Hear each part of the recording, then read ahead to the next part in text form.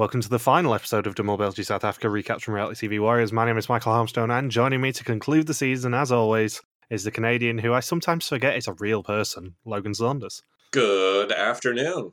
Good afternoon. It's time to say goodbye to this season, and I'm very sad. And a wrap up to 5 seasons of Belgian mole coverage. Potentially, yes, depending on how long we actually record.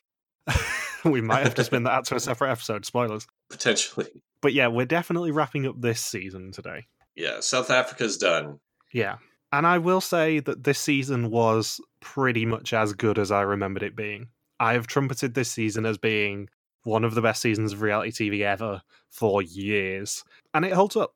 It genuinely holds up very well, I would say. Yeah, there's only two weird, I would say one, after I finished the episode, there's one thought that really entered my head, which is, wow, there wasn't really any coalitions during the season. No, it's the complete opposite of Argentina. By episode 3 in Argentina, everyone essentially is in an alliance of some description and hates the other team's guts. Whereas this season, there really isn't. There's kind of loose friendships, and everyone really gets on very well, as we find out in the reunion, but there's never really any concrete coalitions. Only one I would say would be, which we never see any evidence of until after the fact, which is Hans and Robin. Yeah, and Jolene and Eileen as well. Yes, we had no idea that existed until the reunion episode. Do you think there was other coalitions, but it was just a matter of the editors just wanting a different flavor to show the audience? Yeah, I definitely think that South Africa is a response to the Argentina season. You cannot take one without the other, really. And we certainly did. That's the whole reason why we did both in the same year, is the fact that really they're two sides of the same coin. They're completely opposite seasons in terms of the way the story's told, in terms of the characters. There's a common thread of it being bloody well produced, but they're really two diametrically opposed seasons. And after this season, you really see the influence that both seasons have had on the later 3 seasons, but you never really see a season like Argentina in terms of the abrasiveness of the cast or anything like that, and you never see a season as wild, I would say, as South Africa. Wild is the best word I can think of for South Africa in terms of both the landscapes and the challenges. It's a great word to describe South Africa as a country. Yeah, I know I've said this many, many times before. Now I am a complete broken record on Belgium South Africa. But Belgium South Africa is the season that uses its location the best of any season I've ever seen of them all. South Africa, as a character, is the 12th player in this season. And there is no better compliment I can pay for a season than saying, basically, the location is a character in itself in the season, because it really is. Yeah, and then especially this final episode, they really play into the South Africa theme. And in fact, this final episode, out of all of the finales I can think of off the top of my head, has the biggest impact on the contestants themselves. Yeah, it's genuinely life-affirming, the first challenge of this episode, and it's really delightful. For one reason that you see in the episode, and one reason that I'm very interested to see whether you remember the sort of postscript of this season. Because the winner gives up about 30% of his winnings because of something that happens in the finale. Well, let's get into the episode first, then we can discuss the winner's actions. So previously, the Final Four flew to Johannesburg and faced off with the South African rugby team in a game of famous soundtracks. Davy's knowledge failed him, while Eileen and Annelies fumbled some catches, infuriating Robin, who threatened to take his shorts off. Davy and Eileen had to spot the differences in a quirky restaurant to earn cash, while Robin and Annelies watched on. Robin decided to open a mole book, costing the group money, while everyone had to choose whether to lie with their eyes to earn yokers. In the end, Robin's lack of yokers sent him home, leaving our final 3 as Annelies, Davy, and Eileen. And the one bit of this episode that I had forgotten was the thoroughly delightful introduction that the school teacher gives us of the final 3. I remembered all the challenges, but it's so brilliant, this opening introduction. I love it. How confused were the kids? 3 very nice people. Eileen has a big heart, but an even bigger mouth. Like, I love this. It's just got such wonderful character, this introduction to the finale of the school teacher doing a presentation, introducing the final 3, and, let's be honest, chatting shit about them. And using like old school slides too, which is my favorite part. that I remember from when I was in elementary school. Click, and this, and this suspect, he's a cool guy, but is secretly really sensitive. And one time when he was 12 years old, he got stung by a bee and had an allergic reaction. Oh, and Annalise was Miss Moto. I just love the way the teacher says one of them is a traitor, one of them is the moral. I think I've said this on social media actually in the past week when we've been recording this, but I've seen the ending of this season 4 times at least now. And every single time I watch the reveal of the winner and the mole, it gives me goosebumps. This is such a brilliant finale. Just as soon as you see, spoilers, Davy's light come on, like the hairs on my arm stand up. And I don't know why. It's just, I think I have a real affinity with the season, surprisingly. And it's just such a joyful finale. I wish they would have made the school kids do the quiz. I mean, they're trying to give them information on each of the 3 suspects. They should have as much of a shot as anybody else, because when they were doing the reveal, I was expecting when the light turned on that it would be next to one of the school kids. The problem is, the advantage that Davy won is that he could have a school kid do the test as well, and any wrong answers he got that they didn't, he got a point for. Except he'd have to answer the question in Swana. Yeah, obviously. That's why Annalise lost. It was the damn Swana-speaking kids. Mappe, of course. It's Mole. So we open for real in Cromdry, flying over the savannah. Gilles says that one of them is the winner, one is a loser, and one is the mole. Annalise says that she's going for it. Davy is super happy to be a finalist, but really wants to win, as that is something to be proud of. And Eileen says it's the aim to get to the end, but winning would be the icing on the cake. And Gilles picks them up on the side of the road in an empty school bus. And I know we love talking about the music on Belgie. It's one of the main highlights, as well as, everything else about this show. But Rusted Root Send Me On My Way is a tune. I did not remember the Matilda theme being played in Belgian Mole. No, it's a certified bop. It's a proper good tune. And it's brilliant to start this challenge. Yeah, I don't have anything against it. I just wasn't expecting a song from the Matilda soundtrack to be used. Well, they're really into their film soundtracks in the past couple of episodes, aren't they? It's only right that they then go to Roald Dahl adaptations. Yes. So Gilles says that the first challenge is Child's Play. They will compete against school teachers in 3 challenges and enlist the children to help. But first, they have to pick them up. Each of them will be asked a question about the other 2. If they're correct, they pick up 8 children. If not, it is only 2. And I have to say, this is such a brilliant twist on the Mole Staple challenge that is 3 questions. I was about to say, I don't mind this variation of the 3 questions challenge. That even in the American version, when they got into the celebrity versions, I think Celebrity Mole Yucatan, it was the first time they stepped away from 3 questions, and they couldn't really figure out a way how at the end of Celebrity Mole Yucatan, because they didn't have the best challenges to finish the season. And here with Belgian Mole, they have the 3 questions challenge that they can use, but they're thinking, how can we make it better?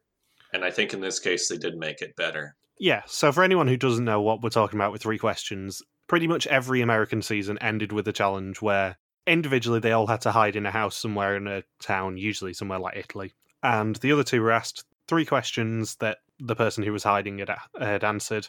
If their answers matched the person who was hiding, then when they knocked on the door, they would find the person hiding and they'd earn money for the pot. If not, then that person would win an advantage of some description. We haven't seen it in any other Belgian season, but this is a brilliant way to do it, where it's 3 questions, but also, if you play it correctly, even if you get the question wrong, you can still win the challenge as a whole. It's not as easily mold. Yeah, it's like they use it as the first part to a much bigger challenge. So Eileen is the first person to get asked a question. She's asked which of the other 2 said that they didn't want to be the mole in the application. And if she thinks it's Davy, she goes to the left house. If she thinks it's Annalise, she goes to the right. And I know we mentioned this in the Argentina premiere, but I cannot imagine going on the mole and saying you don't want to be the mole. Well, Annalise said that. It would be my absolute dream to be on a mole season and actually be the mole, because A, you're the center of attention, and B, you just get to mess with people constantly. It'd be brilliant. But as we later find out, you have to mess with people under circumstances that freak you out. That is very true. So yeah, she picks Annalise. She's correct. And we see both of them answer the question. Annalise said she thinks she'd be too scared of not being able to do it properly. Davy is much more clean-shaven in his interview. And he ends up comparing tattoos with the children when they board the bus. I noticed, I wrote that down too. I'm thinking, would producers have picked Davy if he had the beard that he has now? Annalise is the second to answer a question. Both of the other two said that they want to be the mole. But who said, yes, I'd like to do it. People think that I'm a blabbermouth, but actually I'm a calculated person. Eileen is the left house, Davy is the right. She chooses Eileen, she is wrong. And then Davy is the last person asked. He's asked who said, I'll try and be friends with everyone, even though I do foolish things. Annalise is the left house, Eileen is the right. And he also chooses Annalise and is correct. And in a very heartwarming moment, they also sing Shoshaloza with the kids. I was thinking, if you suspected Annalise going into the final quiz, this may have confirmed your suspicion to go on Annalise right here. I was very surprised Eileen didn't sabotage this. Yeah, I mean, we can talk openly about Eileen being the mole after you've seen these 2 episodes. So I don't know why Eileen didn't sabotage. I'll be honest. This whole episode, I mean, she didn't put the best effort into sabotaging anything this round. This is, as a mole, I think this might be one of the worst performances I've seen. I don't know. We're still, when we're recording this, not at the point where we know if the mole was in the cell in Vidum Renaissance yet. That could genuinely be the worst 1-episode mole performance ever, purely because the mole couldn't do anything. Okay. If the mole in Vidum Renaissance was in the cell during that 1.5 episode Boarfest, then yes, that was a worse single episode performance than Eileen. Excluding the odd Vidum Renaissance twist, I think throughout this episode we have to have the discussion if this is the single worst performance by a mole over a 3-challenge span. Yeah, and I don't know why. That's the thing. There's no logical excuse for Eileen taking a step back here. It's not like Davy and Annalise were suddenly going to go off the trail. I mean, Giles himself says they always want the mole to be masked at the finale. So why have the mole suddenly pretend to be a player and throw both players off potentially, or try to? Why don't they just want the mole to continue acting like the mole, knowing that they guarantee they'll get it unmasked at the final quiz? I wonder whether it goes back to the fact that Davy and Annalise were on Eileen so quickly. Because as we find out in the reunion, Davy was pretty much onto her from minute 1, and then he went straight ticket on her from the Bertrand Memorial Quiz, as did Annalise. And he was kind of maybe 70% on her in week 2. Neither of these 2 people who were in the finale with her were really that surprised it was her in the end. So maybe there was just that last element of, I'm going to just sow a little bit of doubt just in case. Producers were probably thinking, we won't throw both of them off, but we might be able to throw one of them off at the last minute. Yeah, because none of the other Belgian mole seasons, I don't think, have had a mole actually be properly found out from minute 1. I can't remember any of the others where the winner has gone to the end and gone, yeah, I was onto you from pretty much the first challenge. Well, Davy can make that claim. So I wonder whether that is just a side effect of Annalise and Davy going, yeah, we've known it's been you for 3 weeks now. That they just thought, maybe we'll sow a little bit of doubt just in case. Or Eileen in production thought, these 2 have not wavered for 7 rounds of play. They've gone straight ticket on me since episode 3. Why would they change their mind after going straight ticket on me for so long and know they didn't get executed? Maybe I'll just help them out and build the pot right at the end of the game. Just be a celebration for the end. Let's genuinely, all 3 of us, try to work together and add a few extra grand for one of you 2 who are both going to be extremely deserving winners. Yeah, let's make it even more of a joyous finale. So, each person will do a challenge against a teacher, one of them will do tug of war against 2 PE teachers, one must do mental maths against a maths teacher, and the last must do a language challenge against the language teacher. They choose Eileen for maths, David for sports, and Annalise for languages. Any that they do win, they get €1,000 for the pots. And they also need to divide the 18 children that they took amongst themselves. They exploit all of the stereotypes possible to succeed at these challenges. They make Annalise do the language task, they make Eileen do math, and they make Davy do sports. I'm thinking if you had the older female, the younger female, and the male, that is exactly how you'd expect to be divided up. And then for the students, they make all of the boys do the tug-of-war, and then the girls did the language task. Gender equality hasn't reached Belgium by 2017, evidently. So yeah, Davy takes all the 5 strong boys, the rest of the boys go with Aline, and the girls all go with Annelies. And Annelies has to teach her 6 children 20 Dutch words. The language teacher gets the same words. After 15 minutes, Papa Bear Gilles de Costa will give them a test. She also gets an offer. If the children don't know the answer to theirs, she can still get a point by remembering the Swana word for it. Both sides get the first answer correct. It ends up being 9-9, but the children don't know what the Flemish word for map is, and Annelies doesn't know the Swana, so the teacher wins. Poor Soloja. And Eline and her children must race the maths teacher to solve 8 equations and then put those answers into another equation. Whoever gets the right answer first wins, and Eline wins, earning €1,000. See, this is one that Aline should have 100% sabotaged. She is completely unattended, and she wins the task. And, more importantly, the children make a mistake and she corrects them. Yeah, that was the other part too. She tried really hard to win this challenge. Arguably harder than Annelies and Davy did to win their challenges. And Davy waits for his challenge and tries to psych up his 5 boys. And when it comes time for the tug-of-war, the PE teachers are no match for Davy's boys, meaning that they earn €2,000 of possible 3,000. And one of the children even asked if Eline wanted to go home with him. What?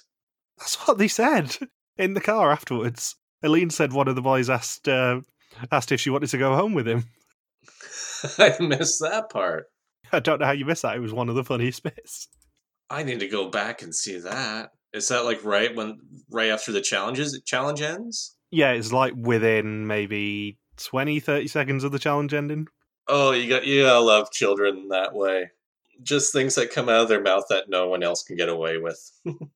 Yeah, I mean, when you asked Davy if he wanted to go home with you in Antwerp, it all got a little bit awkward, no matter how much he'd had to drink. Jesus Christ. Come on, this is my last episode of actually properly being able to make Davy jokes. I'm going to keep giving them. So Annelies says that she was at home in a school, and Eline says it was suspicious that Annelies didn't even learn her word when the children struggled with it, and they are actually driving themselves to the next location. That means they're far from Johannesburg. Yeah, I was thinking that. I was like, yeah, we're just going to make sure you are as far away from Joburg as is physically possible, then you're allowed to drive again. Although, Eline did have a walkie-talkie in the car just in case.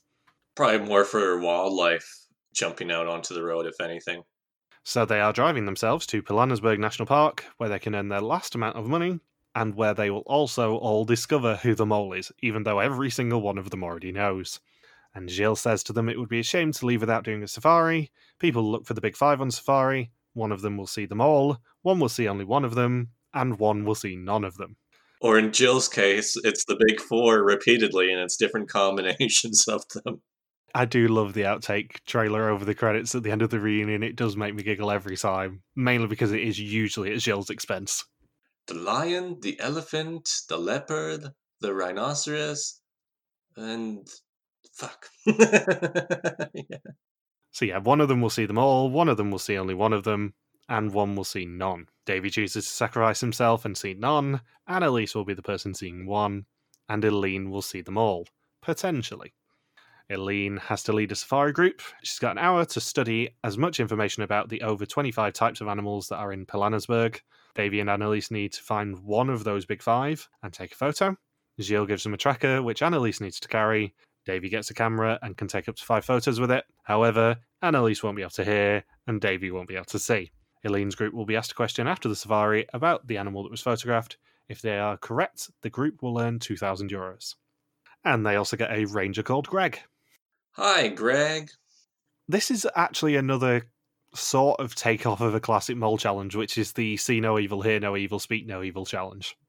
I quite like that the 2 main challenges of this episode are pastiches of previous classic mole challenges, just with a little Belgian mole spin, because I'd forgotten how close Davy and Annelies actually get to one of the big 5 here.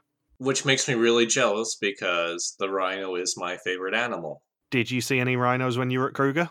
Yes. The closest one happened on the night drive, and there's the other one that was really far away behind, because at Kruger at the time they had lots of rain leading up to my visit, so They said it was one of the rainiest years they've ever had, which meant that the thickets and all the vegetation had really grown to where it was tougher to see the animals that were a bit further off the road.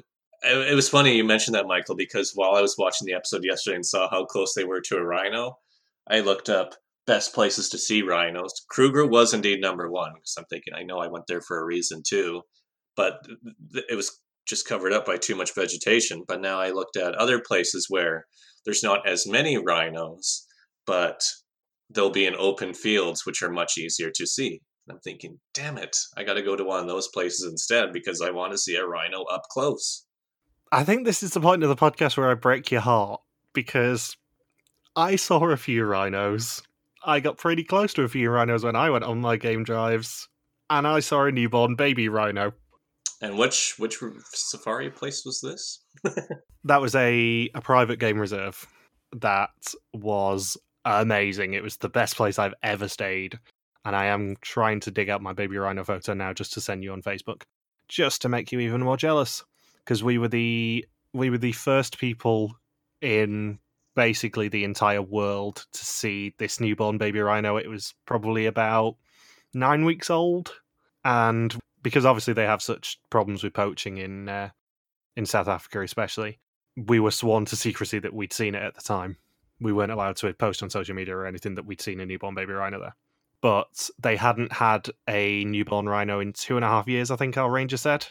And when he finally actually saw that we were all looking at this newborn baby rhino, he did a little dance because he was so excited. He was kind of really stoic for like 90% of our time there, and he was so excited when he saw this little baby rhino. It was so cute. Don't you think poachers are some of the worst people on the planet? Oh yeah, they're absolute scumbags. I never really was that enamored with rhinos, I'll be honest, until I went on safari. And rhinos are awesome. They're so cute. And I have just sent you the picture on Facebook, so it'll be coming through in a minute. Yeah, poachers are absolute scumbags. Yeah, which people would poach the poachers? See how they feel. Jesus Christ, you were close to it. Yeah, that was arguably with a zoom lens, but we were probably 10 feet at most away from it. We were on a path, and it was pretty much right next to us. And then we got up close and personal with a couple of rhinos as well. Rhinos are so docile. I couldn't remember which of the big five they'd actually seen on this challenge. And then when it was revealed that it was the rhino, I'm like, yeah, that makes a lot of sense, because of the big five, they're probably the least lethal to walk up to. Rhinos are basically grass vacuum cleaners. Except the one time where was, because of course I have the one friend who arranged for me to stay at Kruger, worked at Kruger, and she showed me the video of when they got to do the nature walk. I did one of the nature walks, and we must have just missed out on a rhino because the guide said the rhino had just come through, and I'm thinking, oh, we get to see one up close, but we never did after 2 hours or so. And then my friend, she showed me the video of the rhino preparing to charge at the nature walk group. And then the two guides had to bring out their rifles to shoot the rhino just in case. Yeah, obviously it's a wild animal. You have to be a little bit sensible with it. Having said that, of the big five, you're probably least likely to die from rhinos. Rhinos will only charge you if they feel threatened. Whereas lions will just maul you for fun. Leopards will just maul you for fun. Buffalo, we didn't see, and they shouldn't be part of the big five. They're not proper big five animals. And whatever the other one was. Elephant? Yeah, elephants are awesome as well, but you don't mess with elephants. Yeah, don't mess with wild elephants. Yeah. No, we had an elephant come very close to us and trumpet at us to sod off, basically. So I've got some great pictures from that as well, but you're not seeing that yet. So, yeah. They do get a ranger called Greg. Annalise wears headphones with loud classical music so she can't hear when the tracker goes off. Davey wears a blindfold so he can't see where he's going or what he's taking a picture of. And Eileen says that she's decided to focus on the animals she doesn't know, including the differences between cheetahs and leopards. And in my experience, the differences between cheetahs and leopards is cheetahs are actually real, leopards are not, because we didn't see any. And after an hour, she joins a safari vehicle. The tourists are told that she's a ranger in training and being followed by a camera crew. Each tourist has to rank her out of 10 in knowledge, observation, speaking, humor, and passion, which does sound to me like the Jason Mendoza school of awesomeness. coolness, hotness, dopeness, freshness, and danceability. And he ranks you out 13 in those. If she scores 60% or higher, she will earn €1,000 for the pot. And they stop the vehicle for one tourist to ask about a kudu, and it turns out that maybe some of these people have done a safari or two before. If she wasn't the mole, this would have been a bit of a stitch-up. Davy and Annalise aren't entirely comfortable with walking around somewhere where wild animals could be. Davy asks Greg whether elephants are dangerous, and Greg says that there are a lot of things that are dangerous around here. Good going, Greg. Nice way to actually appease Davy's fears. And I'm the most dangerous one of them all. Man himself. Yeah. What they should have done, though, is made sure that Davy had to walk past some ostriches just for funsies. That's what I would have done. I would have just made sure there were some ostriches just hanging around for Davy. The best part, because he's blindfolded, is to have him walk through a tunnel of lions. Be like, there's nothing dangerous around here, Davy. Just keep walking. You're perfectly fine. That would have actually been, a health and safety nightmare, whereas putting him in a path of ostriches probably isn't. Worst thing ostriches are going to do is kick him a bit. Yeah, and help him put some words together. Wait, these ostrich eggs don't have any letters on them. You mean there's ostrich eggs that don't get letters on it? This can't be an ostrich, then. And Annalise spots some zebras, and Davy tells her F you, he can't see. And then she spots the skeleton and gets a bit creeped out. And then they turn the corner and see a rhino in front of them. And there are actually 3, including a baby. It's so awesome. I wish I was there. I wish I was Flemish. It is. I know I talk about the Vovinam Challenge especially being one of the coolest cultural things that they've ever put people through on Belgian Mole. This has got to be up there. Like, being able to do a nature walk, essentially, and get guaranteed up close and personal with a rhino is awesome. There's no better way to put it. It's just awesome. I wish they would put trackers on all of the rhinos at Kruger, and then I get to just follow the sound signal to hang out with one. Yeah. If somehow someone is listening who is a poacher, you're an arsehole. Stop it. Stop killing rhinos. They're cool. They're the best of the big 5. I don't know. Lions are pretty cool as well. If you're going to poach something, please just stick to poaching hyenas. Yeah, or kudu. There's bloody hundreds of them. They're very tasty as well. Did you poach one? We didn't poach one, but it was very telling that one of the meals at the game reserve I was staying at was basically mystery meat, whatever they've called that day on the game reserve. Did it taste gamey? Yeah, it was awesome. It was really nice kudu.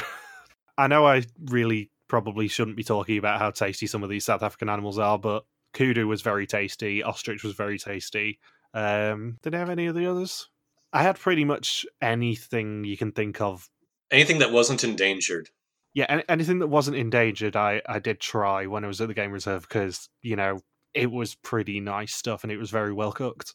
And I'm not ashamed to say that. Even though it does make me sound like an arsehole after spending 5 minutes going, oh, rhinos are awesome, you shouldn't poach them. Then I'm just turning around and going, yeah, but kudus, they're very tasty. Poach them all you like.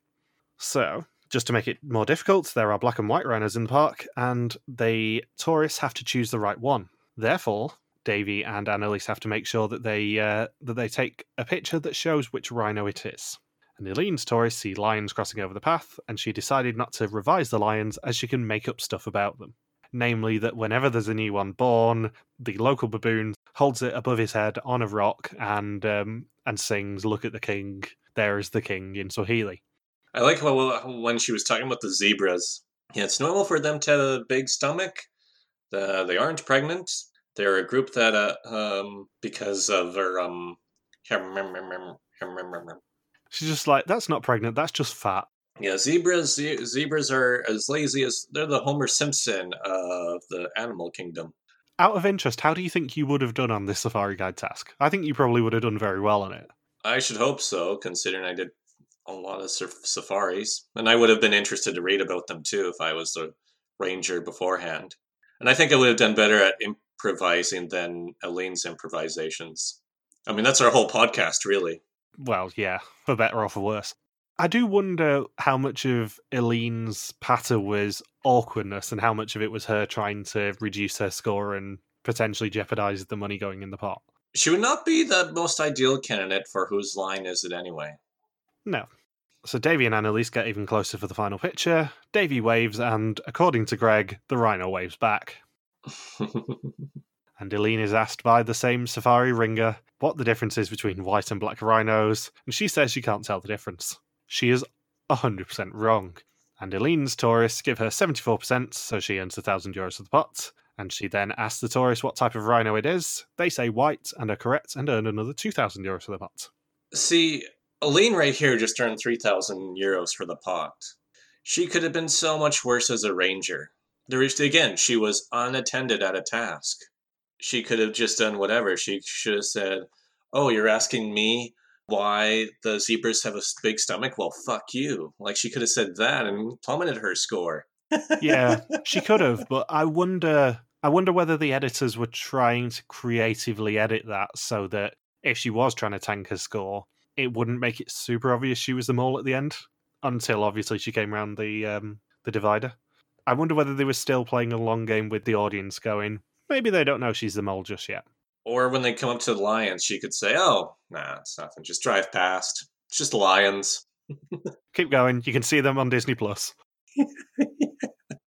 Oh, they don't have Disney Plus in South Africa. Well, whenever you go to, if you get a VPN, just get Disney Plus and you can see lions. So on day 18, they wake up in Pilanesberg for their final full day in South Africa. And after they've eaten, the monkeys raid the breakfast table. There's Rafiki. Yeah, I have another story here. So when we got to our lodging, I'm not going to pretend that we were slumming it in the game reserve. We really weren't. It's the nicest place I've ever stayed. They had essentially a gift basket of South African snacks, and one of those was peanuts. And the one thing we were told was do not leave the peanuts out for the monkeys because they will eat them all. We got on the safari vehicle on the first full morning, and the other couple who were on the safari vehicle with us said, "Yeah, we got swamped by monkeys last night because we left all the nuts out, and you could just kind of see our ranger's shoulders just kind of go straight up, just thinking, I'm going to lose all my tips if I have a go at her." But she was a fucking idiot for doing that. He's just constantly trying to keep his temper on it. So as soon as I saw this kind of the monkeys raiding the breakfast table scene, I'm like, oh my god, seriously. Surely they were told not to leave any food out. It's basically the golden rule of going on safari is don't leave food out that monkeys can nick. Have I ever told you about the monkeys in Bali? I think so. I don't know for certain. So the monkeys, because I saw monkeys in Japan. I saw the famous snow monkeys, and then I went to the sacred monkey forest in Bali, in Ubud. That's really famous. And because the monkeys are so conditioned to being fed, they're comfortable enough that they'll go into your backpack and open up the zippers of your backpack and take whatever in there. They're smart enough to do that. They'll actually open up the zippers in your bag. They'll climb onto your back. You say the expression, "Oh, I got to get the monkey off my back." Well, it's much tougher to do in Bali if those monkeys can smell food and know what's in your backpack. They'll open up the zipper and take whatever they can. And my one final safari story, I know this is an episode that's just full of me going, oh my god, I went on an amazing safari last year. But our lodging also had an outdoor shower. And me being me, obviously, I tried out the outdoor shower a couple of times.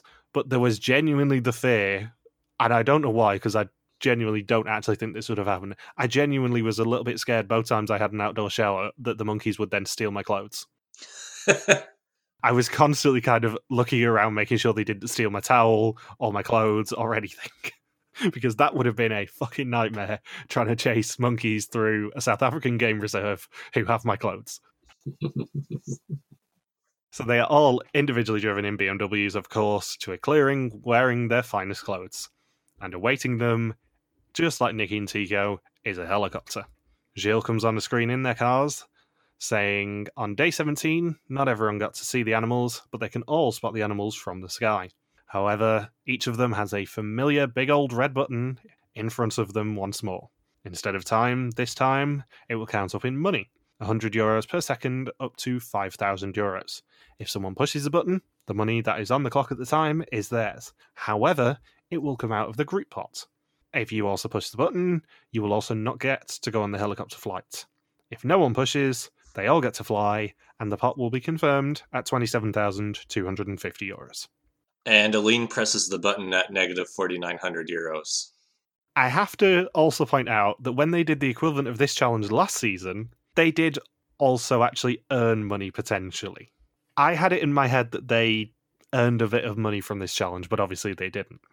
And it's It's a really odd final challenge in that it's a brilliant idea, it fits with the theme of the season, but I feel like they probably should have earned some money for not pushing the button. The fact that it was only a net negative possibility is a bit mean for a final mini task. It should have been you can lose up to 5,000, but if nobody pushes, you also earn 5,000 euros. That would have been a great final punch to the pot. So they all debate what they're going to do. Annalise says she regrets not pushing on day one. Davey says it's a chance for the mole to take some money home, even though, the mole will have got some money for doing her job. And I mean, no one pushes. It's an anticlimax, but they get a flight over Pilanesberg, and it's very pretty. And that means that they earn absolutely nothing of a possible minus 5,000 euros for the challenge, 5,000 of a possible 6,000 for the episode, and 27,250 of a possible 94,750 for the season. And Annalise is the only one who takes money out of the pot this episode. Yeah, she was the only person who lost any money for them. Aline and Davey both had a perfect run, which is surprising that the mole had a perfect run over three. There's 3 challenges for Aline to sabotage. She chose to sabotage none of them. So they have their traditional final meal with Gilles in the game reserve. He says that they are the 3 best candidates and have done outstandingly. He confirms that the pot will stand at 27,250 euros. Davey says he'd like to give everyone a nice gift, all 11, yes, including Bertrand, and wants to start his own shop. Annalise agrees about treating everyone and also fixing up a bathroom. And Aline says she'd throw a party and maybe travel some more as she's never been outside Europe before this trip. Gilles says that they could have earned over 100,000 euros. I mean, in theory, it depends how you count the Scrabble challenge, because theoretical maximums on the Scrabble challenge is a little bit dangerous. Yeah. Casting our minds back to episode 4, we set it at 2,500 euros because Gilles scored 2,490 points. I think realistically the most you're going to get out of that challenge is maybe 3.5 grand. I did actually look up the maximum score ever in Scrabble, because I'm me, after watching this episode, and I think it's about 720 points, so that would have been 7,200 euros, which still doesn't really push the pot over 100k, potentially. Right. So Davey says initially he focused on everything outside the challenges, as that is where everyone is themselves. Annalise said she told herself to observe from the beginning, and Aline says she's hoping she can read people correctly. And Gilles asks for one final time if everyone individually is the mole. They all say no, and he says that is the mole's last lie. They are all driven by the most badass vehicle possible, a safari vehicle, to the final test. It takes place by a fire pit in the middle of the game reserve. They are all on individual safari vehicles, but weirdly, by the time Gilles meets them, they all pull up on the same one. And obviously, given that this is a game reserve, there are rangers surrounding the test site. Can you imagine having your test interrupted by a lion? Well, that's the thing. Whenever they go to South Africa, there is always a challenge of some description that is interrupted by lions of some description. Because you could have had the test here that was interrupted by lions, and more importantly, there is a chain gang game that is literally interrupted by lions. They have to cut it short because lions are circling the platform. Which franchise was that again? That was France. France. I was about to say France, but I never seem to remember French Mole. Have you seen French Mole? No, I haven't. I can get you links. It's only 6 episodes, but they're like an hour and a half episodes. How many people are there in French Mole? 10. It's a weird elimination structure, I'll warn you now. There's single eliminations for the first 5 episodes, then there's a mid-finale test that executes another person, and then there's a final 4 as well. But yeah, it's a very fun version of Chain Gang, that one. It takes place in the middle of Kruger, and there are lions circling the platform. So it is now time for the final test, 30 questions on the identity and actions of the mole throughout the game. Whoever knows the most will leave South Africa with 27,250 euros and gets the right to unmask the mole. Davey says both women did well sometimes and awfully at others. Maybe there were 2 moles this season. Aline says Annalise is hard to read. Davey says Annalise is really good at reading people and manipulative at times. Annalise says that Davey is extremely witty and everyone's friend. He says something and everyone just follows his lead. Like, hey Logan, do you want to come back to my house? Davey says Aline is really strong. She says she's not calculated, but she's quite aware of what she's doing. Annalise says she's always looking for who to manipulate. Something set off a red flag with her. All the lights turn off. Whoever's light turns on is the winner. And that is Davy. Gilles comes to escort him to the reveal location, and he is utterly shocked. Even though he was on the mole from the first minute. Yeah, even though he was on the mole from essentially minute 1 of the game and go straight ticket on her from week 3, he is shocked that he won. And I would say, having now rewatched this season and having obviously had a chat with Davey, it's very in character for him to be this humble. When you see his reaction to winning, you kind of go, yeah, I don't know why I ever suspected him, I'll be honest. You forget all the slightly suspicious things he did in the 6th episode, especially when you just see how humble he is at, being grateful to win. And then in the moment that gives me goosebumps every time I see it, the mole emerges from the shadows, and it is Eileen. And I don't know why this one in particular gives me goosebumps every time, but it really does. Probably because you don't know if it's going to be Eileen or one of the big 5 emerging from the shadows.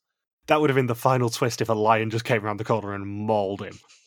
Who is it? Oh no, Davy, run! Oh, we lost our winner. We lost Davy. No. Shit, Annalise, you win by default. Yeah. Annalise's lantern lights up. I won. About that, we lost Davy about 20 minutes ago, and you win by default. The 2 sweetest words in the English language. Just step over the bloody corpse of Davy and you're a winner now. No, step onto the bloody corpse of Davy and cheer. It's the final sabotage. See, Elaine didn't take any money out of the pot this episode. She just took one of you out of the episode.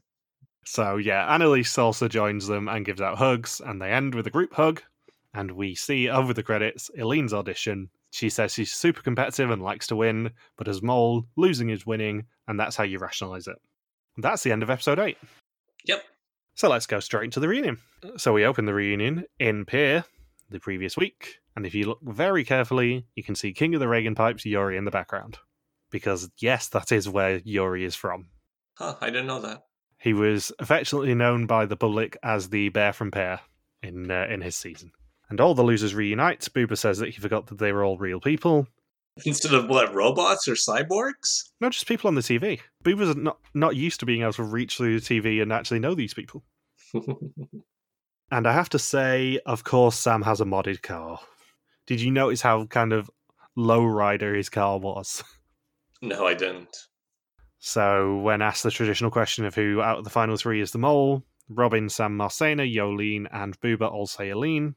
Hans says Eileen or Annalise, and Jess and Bertrand, with no doubts, say Annalise.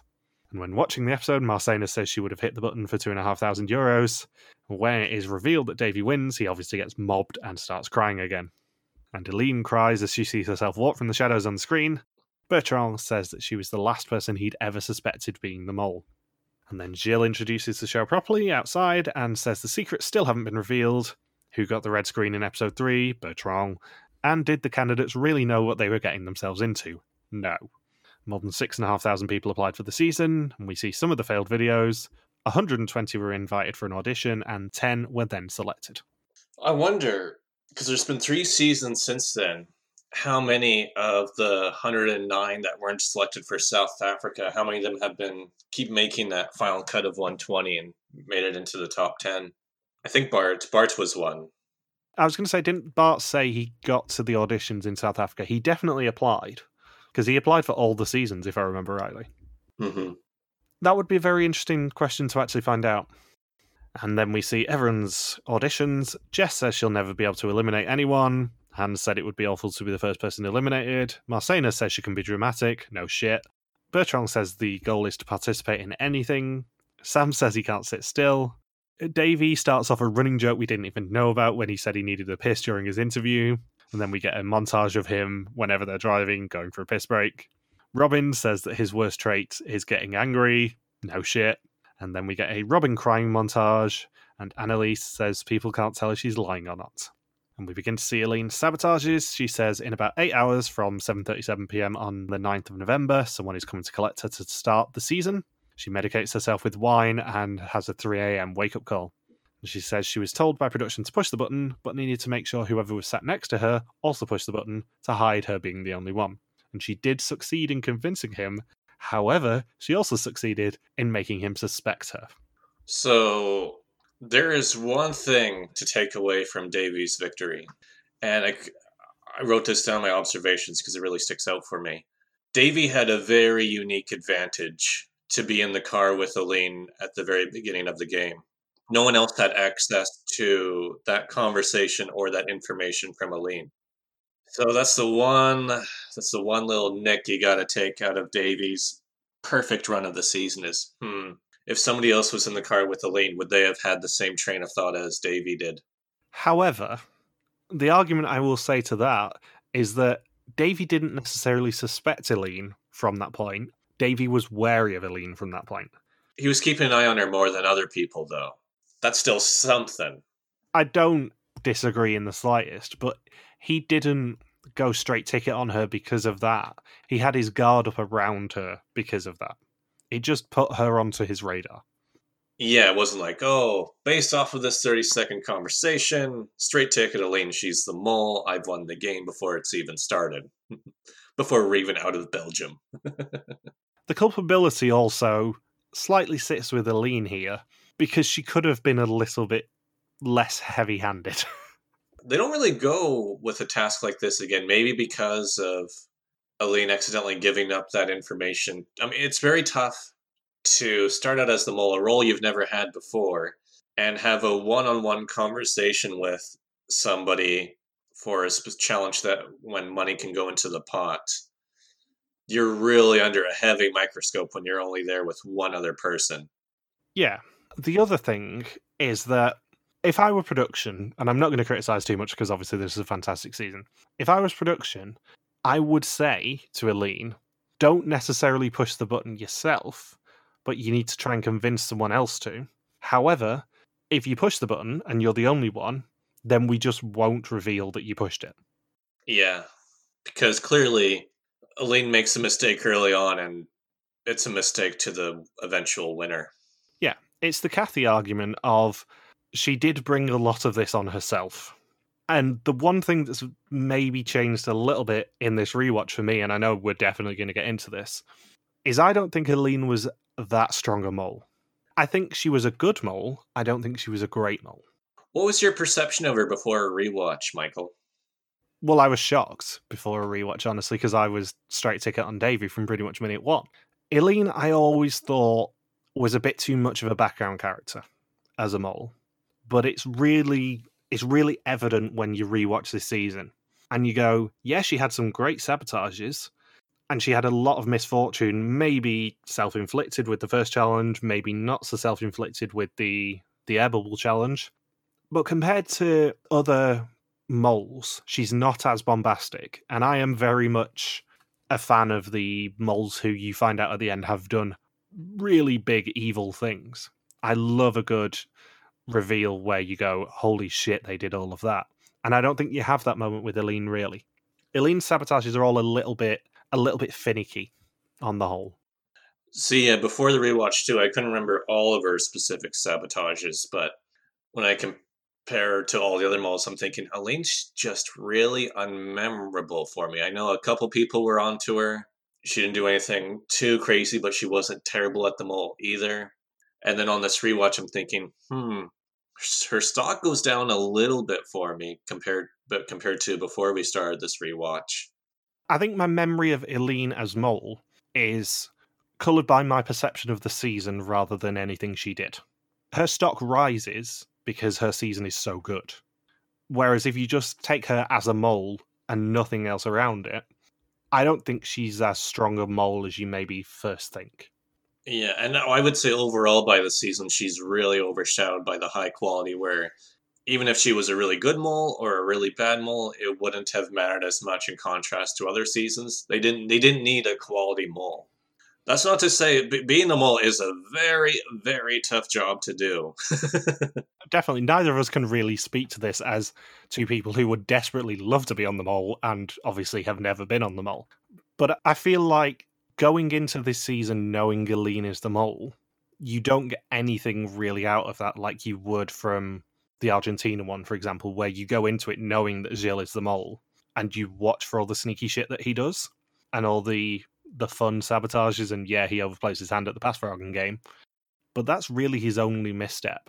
Whereas Eileen, she's a bit too in the background. Even stuff like, I'll use the Caravan Challenge as an example because I'm editing episode 6 at the moment.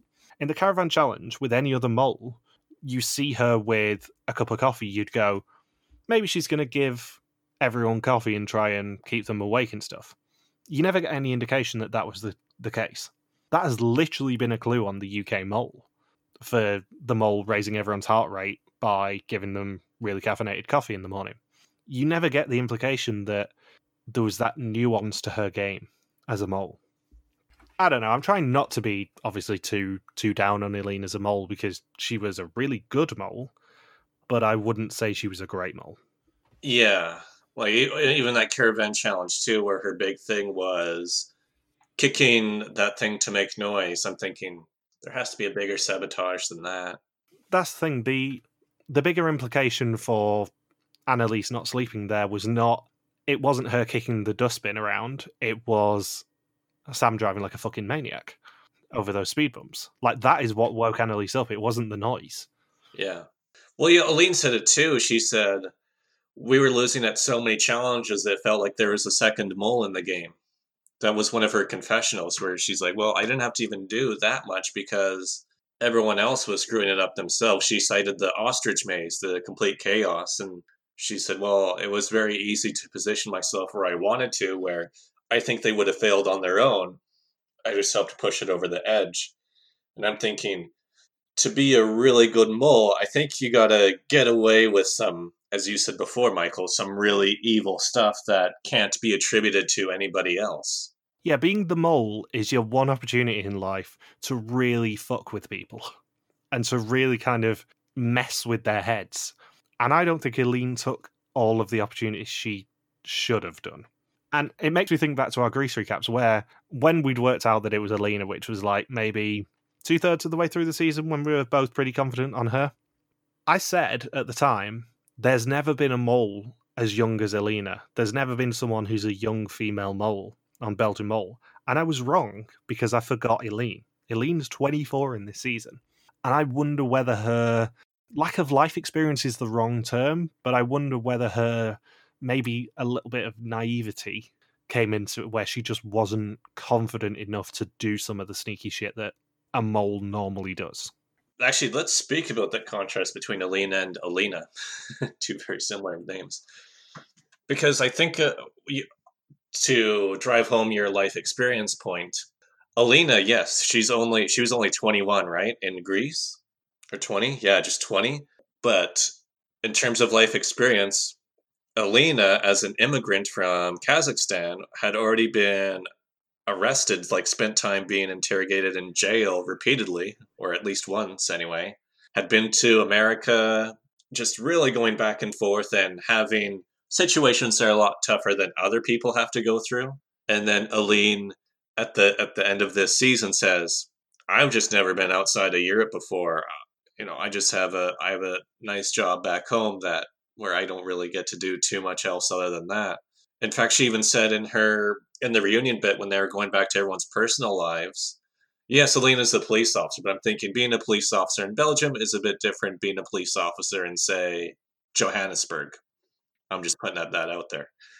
Where she was saying, I was really miserable after I got back from filming in South Africa because all I did was wake up, go to my job, come home, have dinner, and go to sleep. And maybe that's what her life had essentially been like for her young 24 years. Yeah, I want to 100% say we are not criticising Eileen in the slightest. She's still a fantastic mole. But the problem is we're now at the end of doing 5 seasons in the past 3 years of Belgian Mole. Potentially next year, there might not be a Belgian Mole season. It is obviously going to come back because it's already been recommissioned, but because of the whole, pandemic, there's no guarantee that they're going to film one for next year. Right now, they may do the fabled year off. So this is the perfect opportunity for basically us to take a little bit of stock and look back at all 5 of the seasons, and obviously not in depth because it's like 7 minutes past midnight already. we're not going to look back in depth, but it's great to be able to compare the moles.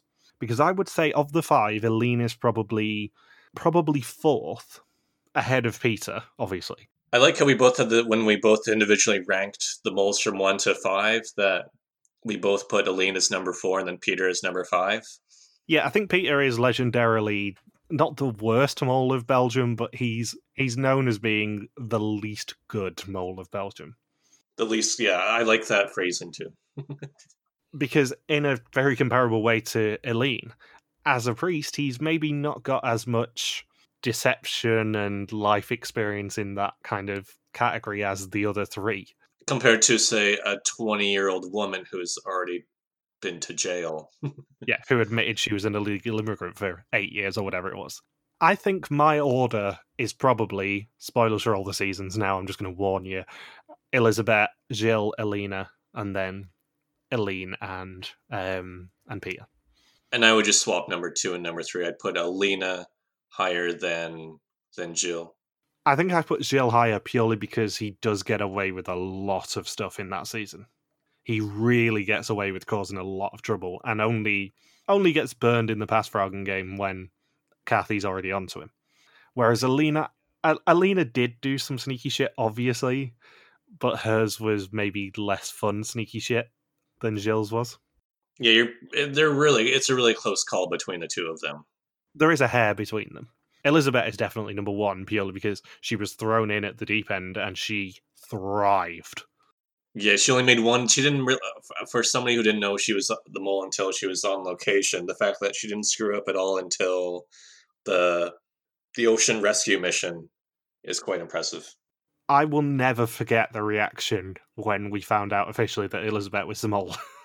Just that room erupted. And there was only 20 people in that room at the most. And my defining memory of that moment was Gilles Costa pretty much directly behind me, cackling his little head off when I shouted fuck when Elizabeth was the mole. Because he's like, I got you. I'm like, fuck off, Jill.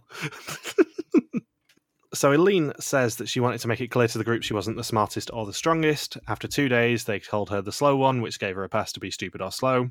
Boober and Jess both said she was a bit too emotional to be the mole, and Sam said that she was too much of a blabbermouth. Because everyone thought that she was slow, she could get away without succeeding at the airbag challenge on her puzzle. She was also given 10 kilos of clay to practice the penguin challenge, and she practiced a lot. And this was to try and convince them to be faster than Hans and lose the money regardless. And she says that the electric shock challenge was harder to sabotage because it hurt her if they were wrong. She chose to suggest words that sounded right, but weren't. And production played down how bad the shock was going to be to her. It was at least 10 times worse than electric fences, and she was very, very surprised that they won. I think Davy and Hans were surprised that they won. I was surprised that they won. I didn't remember them winning. That was the biggest fluke of a victory of a task. That, I would say, is the defining soundbite from Eline. Is there are a couple of moments where she's like, "Ah, fuck, they won," and she didn't maybe do enough to stop them winning. Yeah, she actually has another big failed sabotage with the swimming challenge. Yeah, the air bubble challenge, but that wasn't entirely her fault. Obviously, it actually was her fault, but she was distracted by Adelise's panic attack. So at the castle of Good Hope, she delayed them as long as possible so they would miss the bus, and hid the door where the correct answer was. She tried to get them lost in the castle, but obviously Davy knew the right way out, and it wasn't enough though. And I did actually point that out at the time when we did the What Did the Mole Do segment. I said, that castle is a maze. She was definitely trying to lead them the wrong way. Because I didn't actually remember the sabotage properly. I remembered that she delayed them enough so they didn't win, but I couldn't remember that she tried to take them the wrong way as well. I like how by the second episode, Davy's already undermining her sabotages.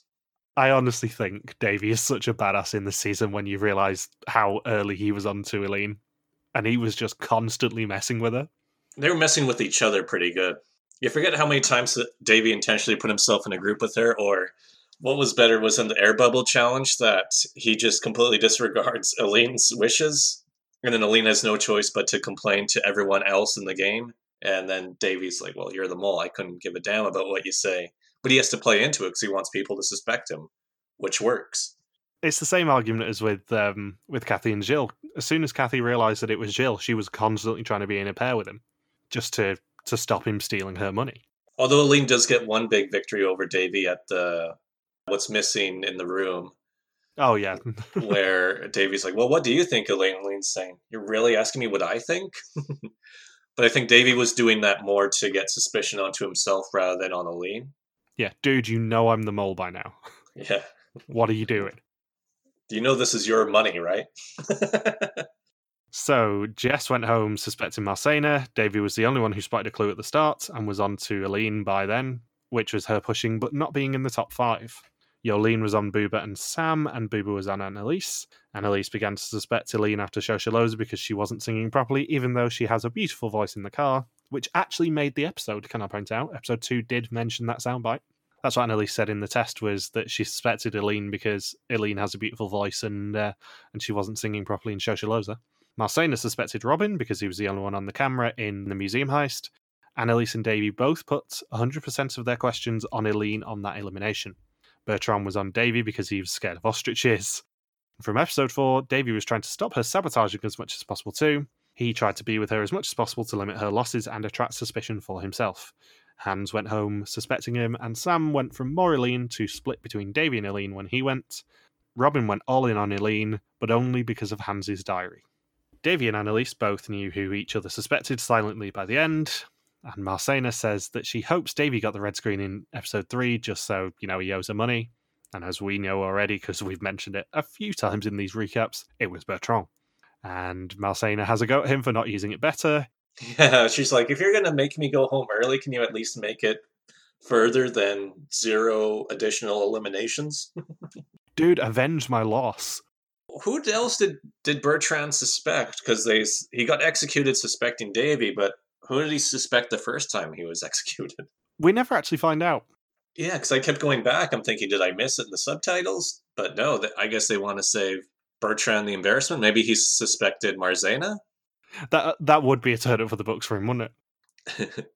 I'm thinking he's really got a safe face if he suspected Marcena in episode 3. Just how way off he would have been. The ironic thing is, I've just gone back and looked at my episode 3 notes. The note for Bertrand on the test is, Bertrand says Davy played for €500 on the museum heist because he was forced to, and you can't make yourself suspicious with €500 on the line. So he goes from, in episode 3, completely not suspecting Davy to putting everything on Davy in episode 4. See, and that was another one of Aline's really subtle sabotages, which can't fully be attributed to her, because they're all drinking. She said, well, I'm going to make sure Bertrand has lots of drinks and then put him up in a higher value. But I'm thinking, Bertrand probably would have drank that much regardless. Yeah, Bertrand is a young guy in his 20s with Papa Bear Gilles DaCosta's credit card. He's not going to limit his alcohol consumption. Not to mention we had Robin, Davy, and Sam all together. I don't think they need much encouragement. And Bertrand says that he felt like a true loser when he went home again, and he felt really bad when Marcena went out in his place. And Aline says she can fake enthusiasm quite well, except for the diving bell challenge.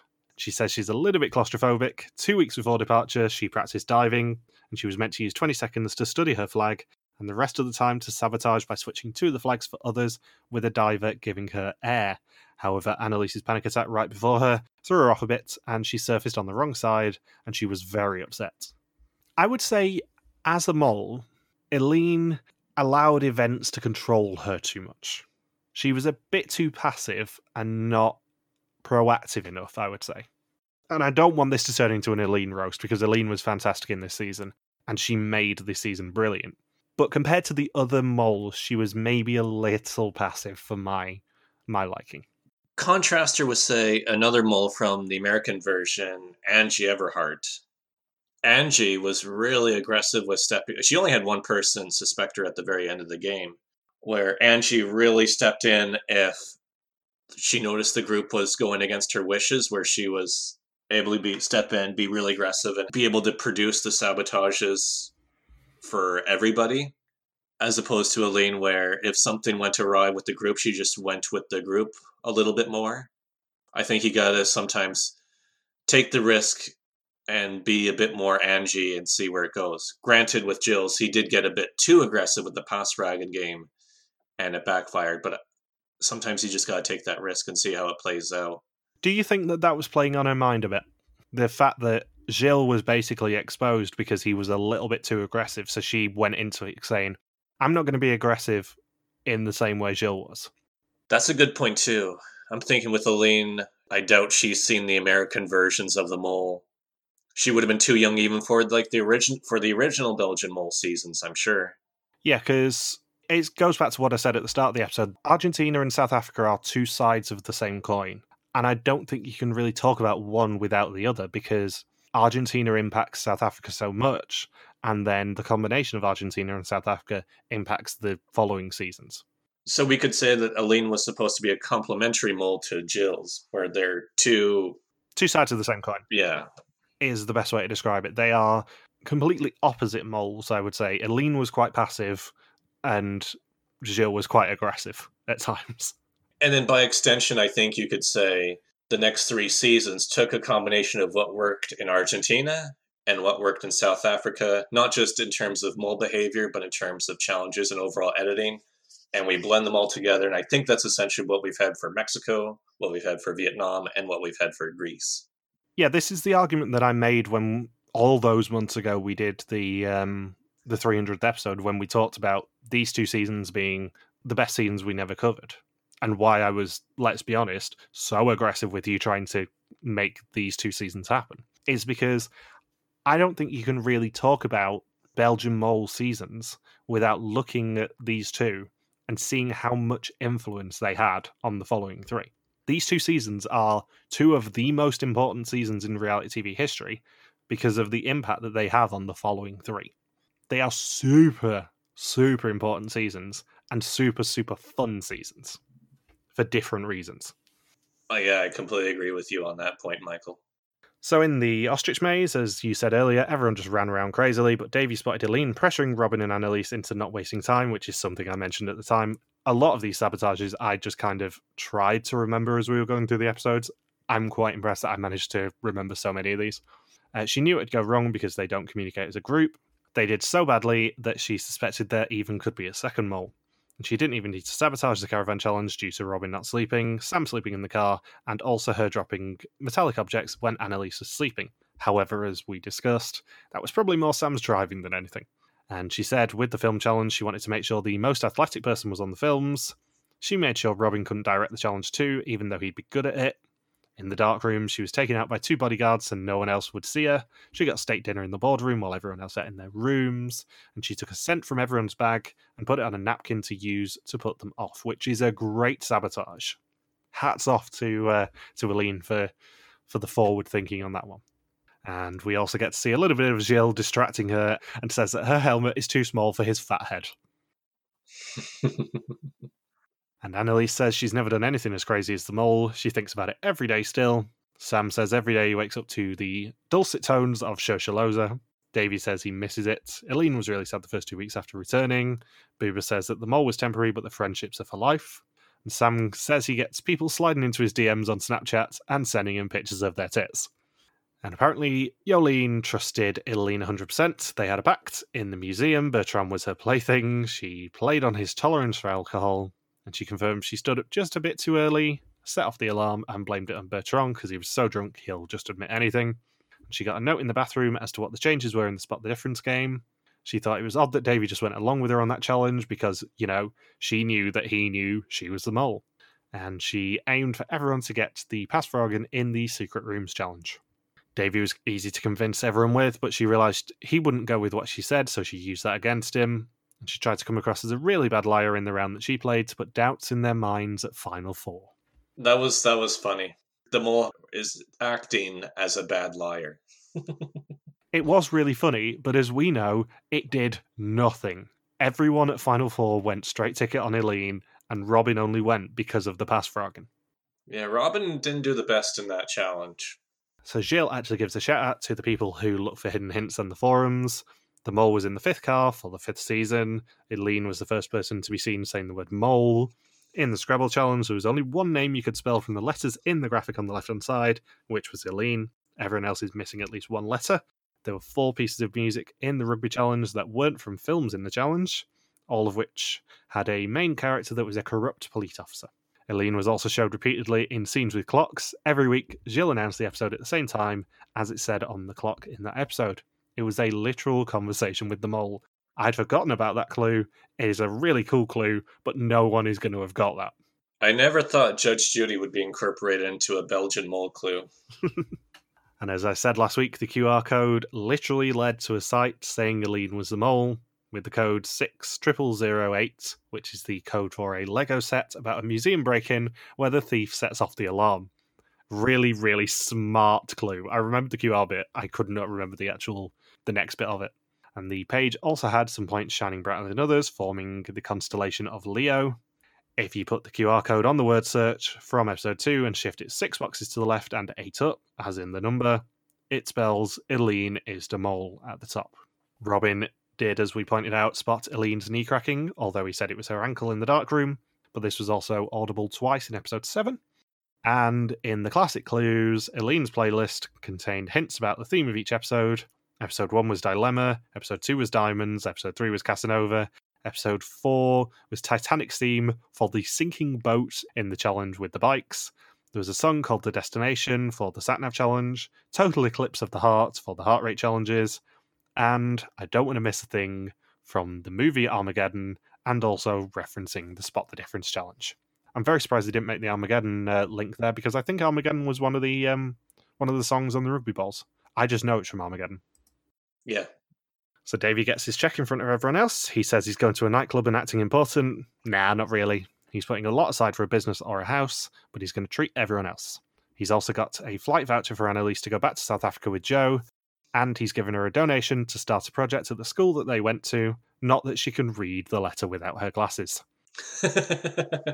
And he gives her a letter with it too, and it's a €5,000 donation. And Eline has a confessional about everything being out in the open now. Yolene says she was told to trust nobody, and she lost trusting Eline. Davey says he's happy to know her, and Robin ends the episode by saying he told his wife he'd be a little bit less intense now. And then we get the traditional outtakes to finish the episode, which is Gilles forgetting one of the big five. And my favourite one, which I'd completely forgotten about, was the very cute warthog having to be shifted out the background of Sam's confessional.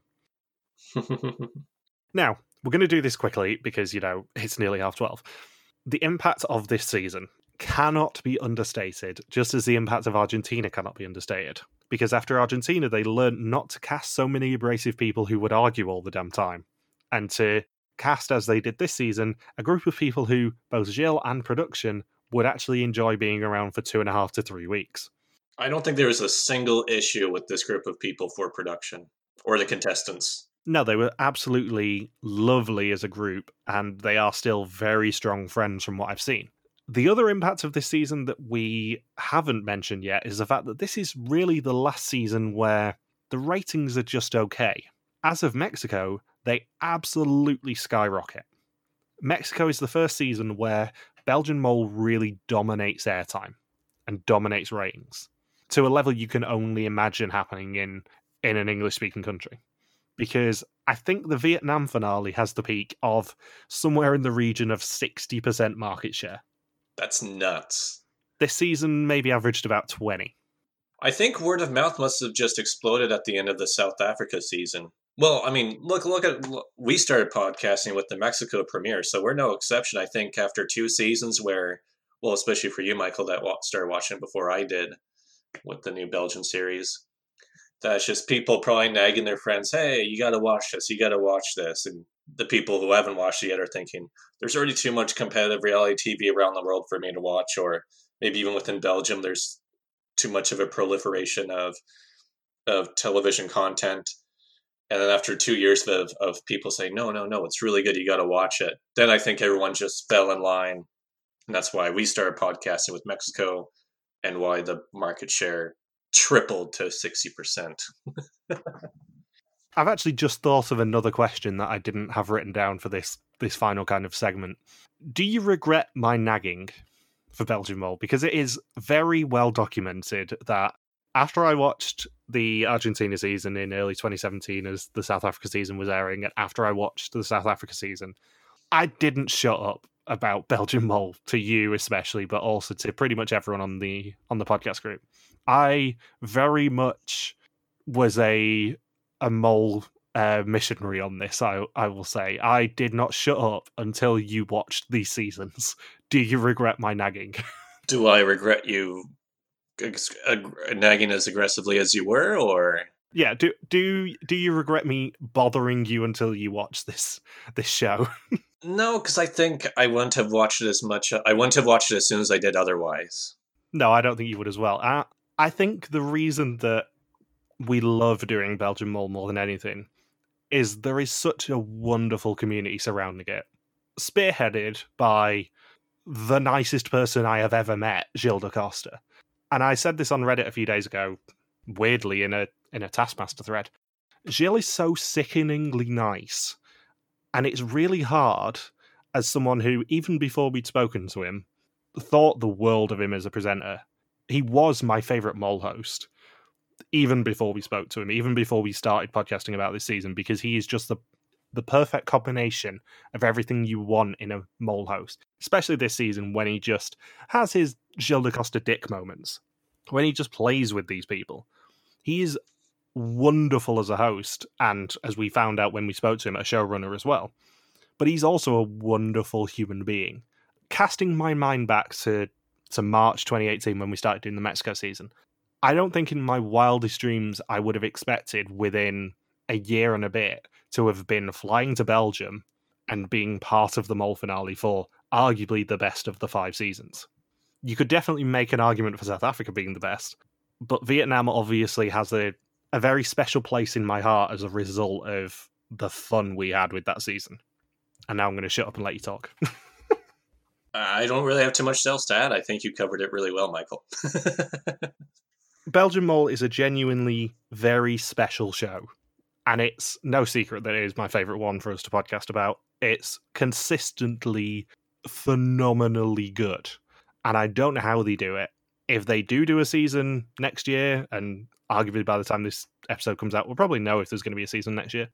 It'll be in Norway and Sweden. Either that or they've sent them to New Zealand and made them quarantine for 6 months. Arguably, it will probably still be a very bloody good season. If they don't do a season next year, I'm going to kill myself.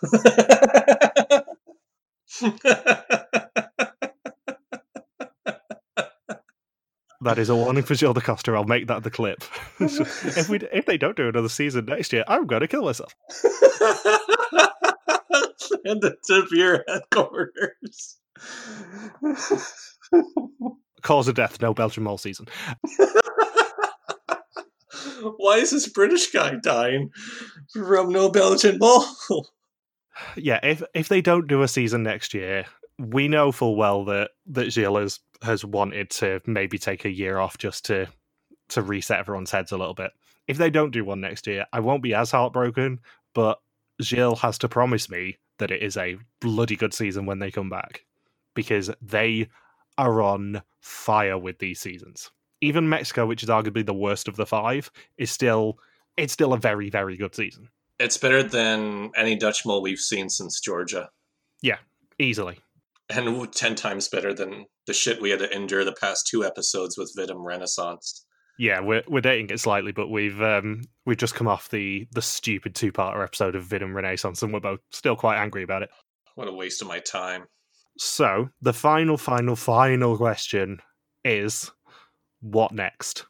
I hope we can get, if any cast members are listening to this, we've been trying so hard to get them on. I'm hoping we can succeed with that.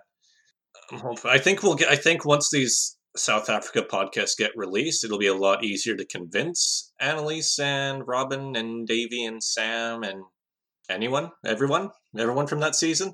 Everyone is welcome. Even Hans can come on here, but not Bertrand. But not well. He'd need a couple attempts, and then no. Even after a couple attempts, he's still not going to be able to figure it out. This is an absolute open invitation now to anyone from Belgian Mole who wants to talk to us. Please just reach out. Logan is incredibly active on Twitter and will be bothering you as these episodes come out. Please come and talk to us, because we would love to sit down with you and have a proper in-depth chat about your season, and let's be honest, fangirl a little bit over speaking to anyone from the Mole. Obviously, number one target is Davey, because I just want to keep making Davey jokes. just because this is the end of the South Africa season doesn't mean I'm ever going to stop making Davy jokes, because it just amuses me greatly. But I guess it's time to finish the season and the year. Because this is the very last episode of the year. This is coming out on Christmas Eve. We're going to take maybe 10 days off and then have the fun of Wie is de Mol 2021 to deal with. Who knows where that's going to be? Probably everyone by the time that this episode comes out, let's be honest. Then we cover old Wie is de Mol seasons? Or old Amazing Race seasons? Maybe if there is the appetite for an old Wie is de Mol 2, or maybe 18, then maybe we could be persuaded, shall we say. Watch this space. Because, let's be honest, just because we've run out of Belgian Mole seasons doesn't mean we're going to run out of old seasons to actually talk about. We do have 3 more Belgian Mole seasons, technically. Yeah, not subbed, though, do we? We haven't got subtitles for them. Well, we just gotta... I can do Dutch through, or Flemish through Pimsleur, and I think we can be okay. I'm not sure I have the appetite to do the 3 old ones, I'll be honest. They're from, 2001 or 2002 was the final one? 98, 2001. Holy crap, I didn't know it was 98 that it started. The first season of Belgian Mole was basically the first season of competitive reality TV. Oh yeah, does it predate Expedition Robinson? It's close. I can't remember which one came first, but... Because I want to say Expedition Robinson might have been 97, but I'm not certain. It's very, very close between the two of them, but the first season of Belgian Mole was essentially the first season of any competitive reality TV, at least in the form we know it. Anyways, I'm good. So, for the final time this year, thank you for listening to our De Mol België recap. We'll be back next year for more podcasts, beginning with Wie is de Mol 2021. Don't forget you can contact us on Twitter, Facebook, YouTube, or Instagram, where we are RTV Warriors, or you can email us on contact@rtvwarriors.com. Logan is on Twitter at LogsPakwaki, and I am MJ Armstone. See you next year. Peace out and just chill till the next flavoring. So you see, 3 nice people, except one of them is a traitor. One of them is the mole.